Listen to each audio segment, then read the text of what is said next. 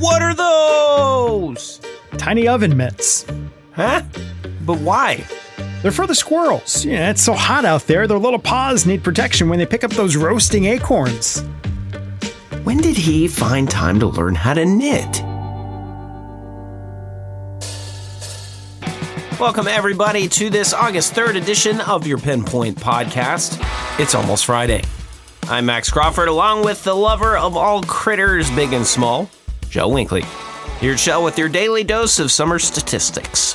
More records came and fell as we went through your Wednesday. It was 106 for a daytime high in Bryan and College Station. That's the third day in a row that we've topped off at 106, which is the hottest that we've seen so far this year. Now, that 106 on Monday, it tied a record from 2011 and 1998. Then 106 on Tuesday tied the record of 106 from 1998 and 2011. But then the 106 on Wednesday broke the record. The previous record high was 105 from 1998 and 2011. That record's now number 2. August 2nd, 2023. Well, that's now the hottest August 2nd that we've experienced in 141 years of record keeping. If you think that is hot, Huntsville made it to 108 degrees on Wednesday, shattering the old record from 1998 of 105. And with all the heat and the lack of rain comes the fire danger. Some of that is kind of, well, duh. We haven't seen rain in a while. It's hot and it's a little breezy in the afternoon. So yeah, you put all that together and we're talking high to even very high fire danger. Relative humidity actually comes down a little bit in the afternoon, if you can believe it. And it gets down to that threshold where it's 25% relative humidity or a little bit less.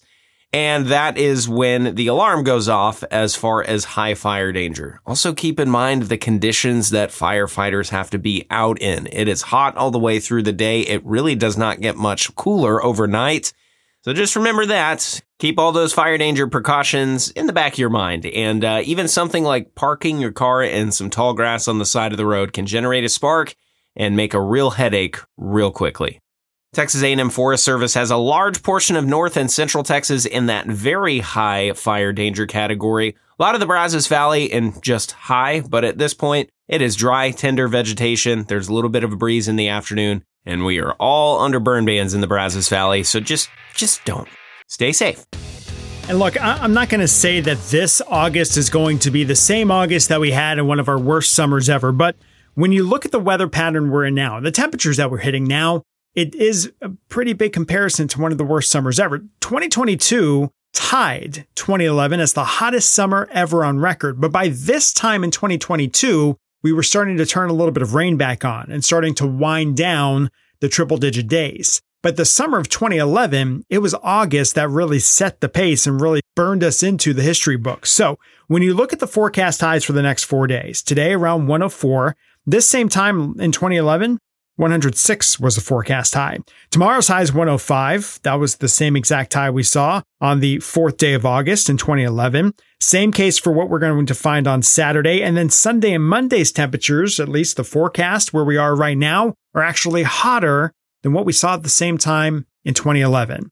We'll keep tabs on it. Again, not saying it's the exact same thing or we're finding a repeat, but at least the ghosts of 2011 are starting to haunt us a little more once again. Someone say 2011, cue up the party rock anthem. There's your idea for the next open Shel. Hey, thanks so much for spending a little bit of time with us on your Thursday for this Pinpoint Podcast. We have almost made it to the end of the week, y'all. Hopefully some rest is coming your way soon. Let's make it a great Thursday. For Joe Winkley, I'm Max Crawford, and we'll see you on the next one.